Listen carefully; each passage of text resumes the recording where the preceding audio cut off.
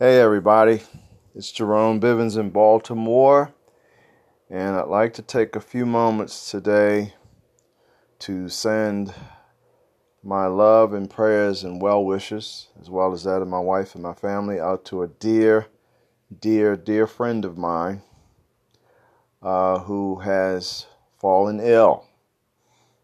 And it's such an irony because it's not COVID. Now, this guy and I go back 25, 30 some odd years. I met this guy when I was a young public defender in the Baltimore City office of the public defender. I had recently gone from the misdemeanor unit, where you try simple theft cases and shoplifting cases, to the felony unit, where you try murder cases. I met this kid. He was in law school, and he was a law clerk for the public defender's office, and for some odd reason, the powers that be assigned him to me. And he worked with me, but he was also clerking for some of the other lawyers in the public defender's office. In any event, we hit it off. I mean, we became close friends, and I sort of thought of this guy as the consummate dude. I mean, he was the dude. Even though he was from Baltimore, he could have been from Seattle or California because he was a total dude. So that's what I ended up calling him. I call him Dude.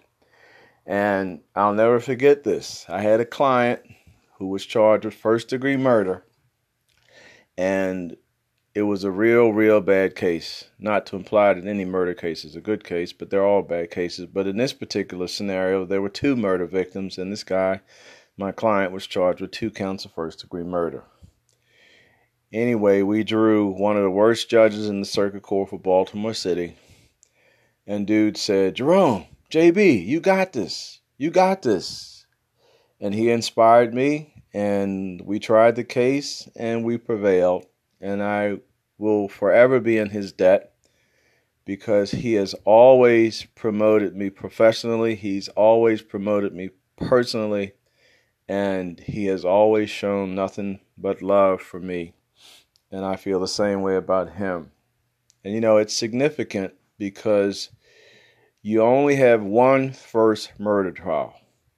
And win or lose, it's only your first, and it's always going to be your first. And I was very, very fortunate, and that confidence is still with me now, and it'll be with me for the rest of my life, and I owe that to Dude. We, again, as I said, became very close friends. I met his father, met his mother, very, very good people. His father was a lawyer as well, and we all spent a lot of time together. I mean, he and I, Dude, would go mountain biking. As a matter of fact, I think he showed me mountain biking, which I absolutely loved.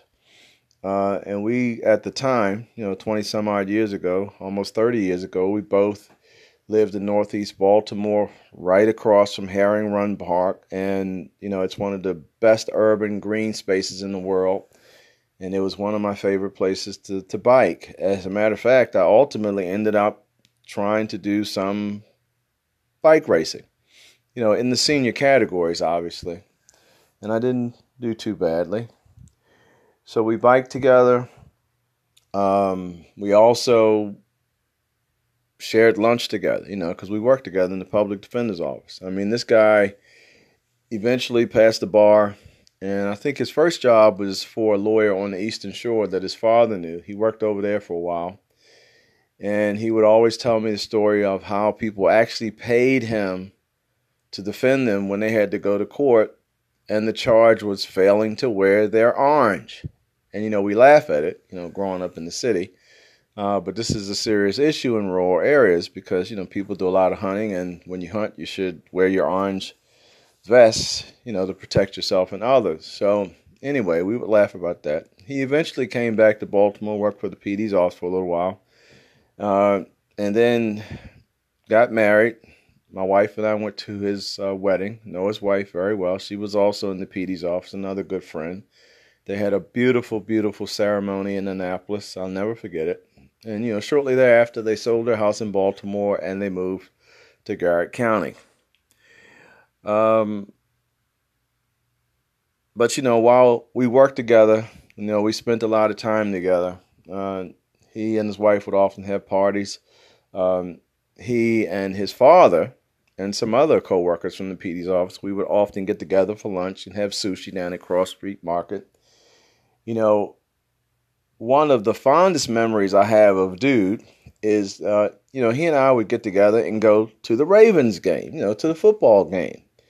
And, back then it was a lot of fun because it was exciting. It was Ray Lewis. They were a real good team.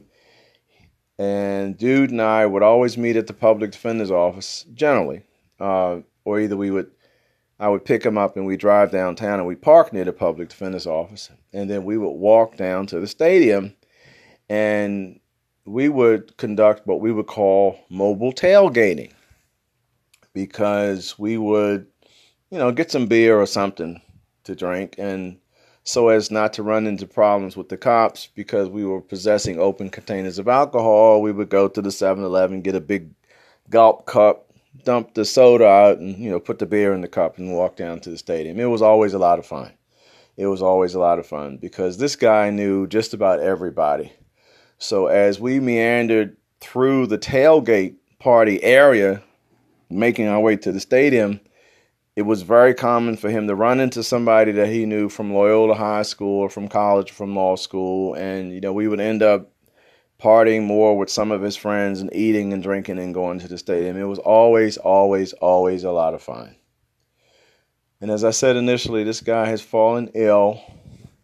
And I just wanted to tell him that I love him, that I will always be grateful, that my wife and I will continue to pray for him because I think the prognosis is good. It's going to be a long struggle, but I wanted to let him know that he will always, always, always be in my heart. Justice for everybody.